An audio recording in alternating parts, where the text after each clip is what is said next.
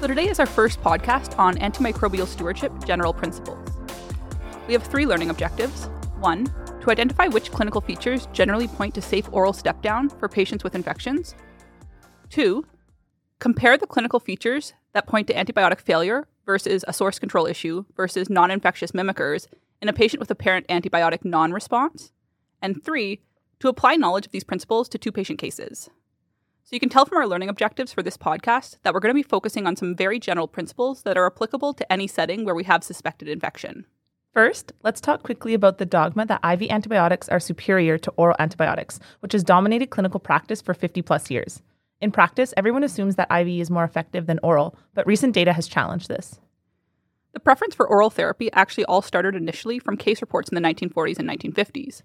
Then review articles by experts in the field in the 1950s to 1970s cemented that practice, and the superiority of IV over oral therapy was sort of established as dogma. In 2022, with our emphasis on evidence-based medicine, these case reports and expert review articles wouldn't be enough to solidify a practice in the world of medicine. But back then, when antibiotics were a fairly new concept, it's understandable that case reports and case series drove practice. Intuitively, we know that there are many limitations to these early small studies and case series from a methodology standpoint. But there are some additional relevant limitations to the data to consider as well. For instance, the antibiotics used in those studies are no longer used much in clinical practice. We also have more advanced diagnostic imaging to identify source control issues and other complicating features that may have previously led to treatment failure. And we have more studies and modeling techniques that have helped us optimize antibiotic dosing. All of this helps us be confident that the old data is no longer all that applicable. And as antibiotic resistance has become an increasingly prevalent problem, there's been increased focus on using oral antibiotics and early oral step-down. Over the past several decades, we have accumulated a lot of data showing that oral step-down is reasonable for most infections once we have clinical improvement, especially in gram-negative infections like pyelonephritis, intra-abdominal infections, post-source control, and gram-negative bacteremias of various sources. So while bacteremia historically scared people away from oral agents, we have been comfortable for some time stepping gram-negative bacteremia patients down to oral antibiotics, knowing that gram-negatives don't have the same predisposition for complications compared to gram-positive organisms. And now we also have some recent studies over the past couple of years that have shown that even in serious gram-positive infections, oral antibiotics may have a place. 2 landmark studies worth mentioning are OVIVA and POET. Both of these studies evaluated the use of oral antibiotics in infections where previously we would have only used long-term IV treatment. OVIVA was a large study from 26 centres in the UK with over 1,000 participants that looked at oral therapy in bone and joint infections. The historic practice had been 6 weeks of IV therapy for osteomyelitis and 4 weeks for native joint infections. The study demonstrated non-inferiority of oral antibiotics in this setting, although the regimens they used were quite varied. And similarly, the POET study was a study in Denmark of 400 patients with left-sided endocarditis. And this showed that early oral step-down was reasonable in many patients with left-sided endocarditis from Streptococcus, Staph aureus, or coagulase-negative Staph species. This practice hasn't fully taken off yet in North America, but it was a well-conducted study that again just highlights that our historic feeling of these patients need prolonged IV treatment may not be supported by our current data. And now we have a recent systematic review published in April of this year. And if you're interested in reviewing it for yourself, you can see the references attached to the podcast. The systematic review looked at data in osteomyelitis, bacteremias, and endocarditis. This study suggested that oral step-down was reasonable in all of these settings based on the evaluated data. So this systematic review added to the literature encouraging oral antibiotics across a variety of settings. And it furthers our confidence that for the vast majority of patients across a variety of situations, oral step-down is reasonable and supported by our evidence. Now we should just quickly touch on the small subset of patients for whom oral step-down may not be appropriate. There are a few situations where oral therapy may be a no-go. One example is in settings where the patient may be unable to adequately absorb oral antibiotics, like septic shock, where blood is shunted away from the GI tract, and where we can't afford a lag for the antibiotic to hit a therapeutic level. Additional examples where absorption may be compromised is inflammatory GI conditions, where the microvilli are damaged, as well as patients with excessively rapid GI transit time, who may not have adequate time to absorb oral medications. Another situation that may limit us to IV antibiotics is when our susceptibility results don't have any viable oral options, such as with Pseudomonas. If Pseudomonas is resistant to ciprofloxacin, the only oral agent that covers Pseudomonas, we will be limited to IV therapy.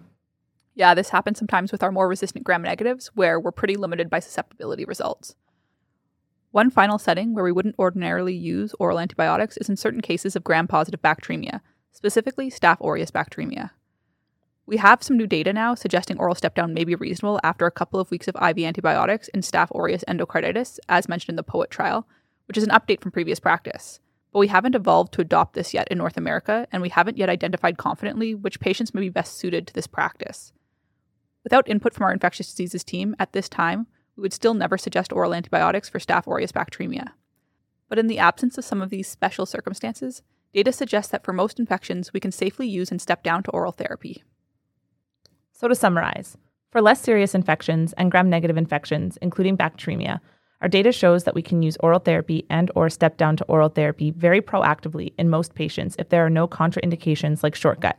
For the majority of more serious infections, oral therapy may be considered once the patient has demonstrated clinical improvement. And finally, with Staph aureus bacteremia, oral step down is still generally precluded, and we are going to touch on that further in a later podcast on bacteremia. So that brings us to a quick discussion of gauging clinical improvement. This is sort of intuitive, but generally we just look at both objective and subjective markers and see if they're going in the right direction on antibiotics. So we look to see if the patient is deaf or vest, or fevers have become lower magnitude and more spaced out. We look to make sure inflammatory markers are decreasing at the expected rate, like neutrophils and CRP. And in many cases, although not all infections, we also confirm that localizing symptoms are improving. For example, with pneumonia, we look that oxygen requirements are coming down. All right, so a quick quiz. Which of the following would be appropriate for oral step down, assuming no issues with oral absorption? 1. A 38-year-old female on day 3 of ceftriaxone for community-acquired pneumonia with white blood cells of 18, ongoing fevers, and on oxygen at 5 liters a minute. 2. An 89-year-old male on day 7 of cefazolin for Staph aureus bacteremia who is now afebrile for the last 4 days and has improving inflammatory markers. 3. A 68-year-old male on day 4 of ceftriaxone for Klebsiella bacteremia secondary to ascending cholangitis 24 hours after successful ERCP, with improving bilirubin levels and no fevers since just after the procedure. 4. An 86-year-old female on day 2 of ceftriaxone for community-acquired pneumonia with white blood cells decreasing. Last documented fever was 38.1 the preceding afternoon. So the first patient still has moderately high oxygen demands and ongoing fevers and elevated inflammatory markers, so we wouldn't be looking at stepping her down just yet. Patient 2 has a Staph aureus bacteremia, so as per current practice, we wouldn't step him down to oral. Patient 3 has had successful source control and is improving, so that's a patient we would step down to oral therapy. And patient 4 again sounds as though she's improving, so she's another one that we could step down to oral antibiotics. So this segues nicely into what do we do with patients who seem like they aren't improving? This was a common reason that we were consulted on ID service. Teams would have patients being treated for infections, and yet the patients wouldn't be improving as expected. And often these patients would be brought into bigger gun antibiotics or would have received multiple antibiotic courses. But when we have a patient who's failing to improve, we need to make an evaluation for what our diagnosis is of that failed improvement. And the way we do that is we first look at the clinical course and what we will refer to in this podcast as the pattern of the non-improvement. What I mean by this is looking at clinical course and distinguishing between 3 patterns: progressive deterioration, consistent stagnation, so no change on antibiotics at all, and finally, an initial improvement that then becomes a plateau. By making that assessment, this can help us discern the cause of the lack of perceived improvement. Because really, our differential diagnosis for non-improvement is 3 main causes, and the clinical course and pattern to the non-improvement helps us distinguish which one it is. Our differential is basically true antibiotic failure, a non-infectious mimicker of infection, or a source control issue. And there are some differences in presentation that can point us to one over the other. Okay, first let's talk about antibiotic failure, patients for whom we have failed to cover the pathogen causing their infection in the first place. For most patients, if we have missed covering the pathogen causing their infection, they will progressively deteriorate. Failing to cover the causative pathogen for an acute infection like pyelonephritis or pneumonia should see the patient getting progressively worse with respect to localizing symptoms and rising inflammatory markers. So if we have a patient progressively deteriorating, then we would consider broadening therapy and worry that we had missed a pathogen. And that would be our first concern in this setting. But at the same time, if we have progressive deterioration not responding to antibiotics, in some situations we would also have to consider aggressive autoimmune conditions or other non-infectious mimickers, since some autoimmune conditions especially may present with that same progressive deterioration and ongoing elevated inflammatory mediators. So now let's consider those non-infectious mimickers. There are 2 potential patterns of antibiotic non-response that could point to a potential non-infectious mimicker. One we've already mentioned, progressive deterioration. This could be consistent with an autoimmune mimicker or something like acute sterile pancreatitis, where the patient has a robust inflammatory response and fevers, but isn't actually infected. But more commonly in practice, We query a non-infectious mimicker when we have a patient who has just stagnated on antibiotics with neither improvement nor deterioration. For example, a patient with fatigue, respiratory symptoms, and a possible consolidation on chest x-ray who doesn't improve clinically after 72 hours of antibiotics. This could be heart failure, which is mistaken for pneumonia frequently in practice, a malignancy, or a host of other mimickers. So the pattern that points most strongly to a non-infectious mimicker is a consistently stagnating patient, a patient who never responded when antibiotics were initiated but also did not deteriorate. This is especially true if the patient never had a systemic inflammatory response accompanying their localizing symptoms. For example, if something appeared initially to be consistent with possible infection, but there's no fever, no elevated neutrophils, and no elevated inflammatory markers. For instance, if a patient presented to clinic and is diagnosed with suspected mild cellulitis, which has by definition no systemic features of infection, but then failed to show any objective improvement after several days of antibiotics. This could point to stasis dermatitis or a non-infectious cause of the appearance. Infectious processes will generally have an inflammatory response, and the absence of one coupled with non-response to antibiotics is a pretty good hint that we should consider potential non-infectious causes, even if the localizing symptoms are initially convincing for infection. So that is probably the pattern of antibiotic non-response that prompts us most obviously to query a non-infectious mimicker. A more challenging example of the stagnating patient is when that patient has consistently had elevated inflammatory markers, but these have been stable and unaltered by antibiotics. Common causes of this picture include an autoimmune process or malignancy. So if we have a patient who's not responding but has elevated inflammatory markers consistently, we should query these sorts of non-infectious mimickers. So basically, if we have a patient who's progressed rapidly, we should query antibiotic failure versus less commonly a non-infectious mimicker. If we have a patient who's stagnated consistently on antibiotics, no improvement, no decline, we should query potential non-infectious mimicker. What about those patients you mentioned who improved initially on antibiotics but then stagnated? This would be a pattern of antibiotic non-response that would not be in keeping with a non-infectious mimicker, since the initial response to antibiotics points to an infection. Similarly, this pattern would point away from antibiotic failure, because if we had failed to treat the bug causing the infection, we would expect progressive deterioration like we talked about already. So if the patient improves initially and then stagnates, this points most plausibly to a source control issue. The patient improved, so we know we covered the causative bug, but now they've stopped improving, so we know we've got a problem. This points to an abscess or a deep-seated infection that might need drainage. We can distinguish this from antibiotic failure because if we had truly missed the bug, for example, treated pneumonia with ceftriaxone and the pathogen was MRSA, we should never have observed an initial objective improvement. We should have watched the patient consistently progressively decline. If we observe a decisive initial improvement, it means we've covered the offending pathogen, and at that point, a source control issue becomes high on the differential. We can distinguish this from non-infectious mimickers because, as mentioned, if they had an initial response to antibiotics, this would suggest that there was initially a true underlying infection. So this pattern of improve and then stagnate is pretty characteristic of a source control issue. The big take-home here is when you are confronted with a patient who isn't improving on antibiotics, always think through characterizing your patient's lack of perceived improvement, because that really is the hint to the underlying cause. Is your patient progressively deteriorating? Is your patient consistently stable, just with no response to antibiotics? Or did your patient truly improve and then stagnate? And then consider your differential. Antibiotic failure versus non-infectious mimicker versus a source control issue. Okay, so now we're on our final learning objective of this podcast. Apply the knowledge that we've just reviewed to several patient cases. Patient case 1.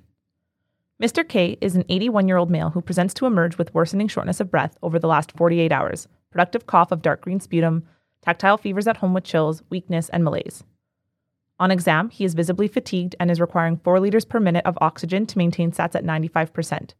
He's hemodynamically stable but febrile with a temp of 39.3. Labs show elevated white blood cells at 21.8, neutrophil predominant, an elevated CRP of 273, and an acute kidney injury with serum creatinine up to 143, having been previously normal. Labs are otherwise unremarkable. For diagnostic imaging, chest x-ray shows dense right middle lobe and right lower lobe consolidation with mild blunting of the costophrenic angle. You start him on ceftriaxone for community-acquired pneumonia and IV fluids for suspected acute kidney injury. Over the next 2 days, his acute kidney injury resolves and his inflammatory markers show some improvement, with white blood cells down to 19.3 and CRP down to 200. His Tmax over 24 hours is 37.9, and he endorses no longer experiencing chills. 48 hours later, while the patient has defervesced after 4 days of treatment, you notice that his inflammatory markers have not continued to improve. His CRP is 188, and his white blood cells are 16, and both have plateaued. You're concerned that your patient is no longer responding to antibiotics. So to summarize, we have a patient who presented with fever and elevated inflammatory markers in the context of respiratory symptoms. He seemed to respond to antibiotics, but now he seems like he's no longer responding. So my first question is this antibiotic failure? And the second question is, what are your next steps? So question 1, is this antibiotic failure? Well, first, let's characterize this non-response. Do we have progressive deterioration? Neither deterioration nor response, so just sustained stagnation. Or do we have a patient who responded initially and then stagnated? Well, we've identified already that we had an initial response. The patient's fevers improved and became lower grade, and inflammatory markers initially came down and then stagnated. So this wouldn't point to antibiotic failure because we didn't see that progressive decline that we would expect if we failed to cover the causative pathogen. We can be reasonably confident that we covered the causative pathogen because we saw that initial response. But now we're worried with the sustained inflammation and stagnation that the patient may be hiding a source control issue, like an abscess or a peripneumonic effusion. So this leads us to question 2. What are our next steps? Well, we've identified that we're worried about a source control issue. This isn't antibiotic failure, so we don't need to change antibiotics. Our next step is to identify the source control issue. We can start with a repeat chest x-ray because this is lower dose radiation and can help identify effusions. The patient did have some mild blunting of the costophrenic angle on the initial imaging, and it's possible that this has progressed. Following chest x-ray, if an effusion large enough to explain the symptoms is present, we can consider tapping the effusion and sticking a drain in for source control. If there's no effusion present, and in many cases, even if an effusion is present, we would consider a CT to evaluate for abscess or help characterize the effusion. The point is, our next step is to evaluate for the source control issue that we're suspecting based on the clinical presentation, so that we can make a plan to manage the source control issue. So to summarize, in case 1, we've identified our pattern of non-response. We had a clinical improvement and then stagnation suggestive of a source control issue. Because of this, we ruled out antibiotic failure, so we didn't broaden antibiotics, and we identified that we needed to further evaluate the suspected source control issue with imaging. Now on to case 2. Patient case 2. Mrs. LC is a 34-year-old female, otherwise healthy, who had presented to emerge 4 days ago with abdominal pain and tactile fever. She has no past medical history of note. On arrival, temperature was 37.9, and she was mildly hypotensive and mildly tachycardic. She reported her pain as a 7 out of 10. Inflammatory markers were modestly elevated, white blood cells were up to 14, and CRP was 215. She is an acute kidney injury. Serum creatinine was up to 265. Lactate was normal. Her urinalysis had shown white blood cells, and red blood cell casts, as well as 1+ protein. Her urine culture was negative. You received this patient on your service on day 4 of ceftriaxone for suspected pyelonephritis, at which time she is hemodynamically stable, but still has equivocal low-grade temperatures. Her serum creatinine remains elevated at 284. Inflammatory markers do not seem to have come down appreciably. White blood cells remain elevated at 13. CRP is still elevated at 198. She continues to experience abdominal pain. You order a CT, which is pending.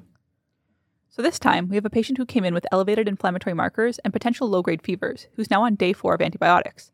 She doesn't seem to have had much of a change in her clinical picture. So, is this antibiotic failure? Okay, so let's again go through our differential diagnosis for a patient who seems to be not responding to antibiotics.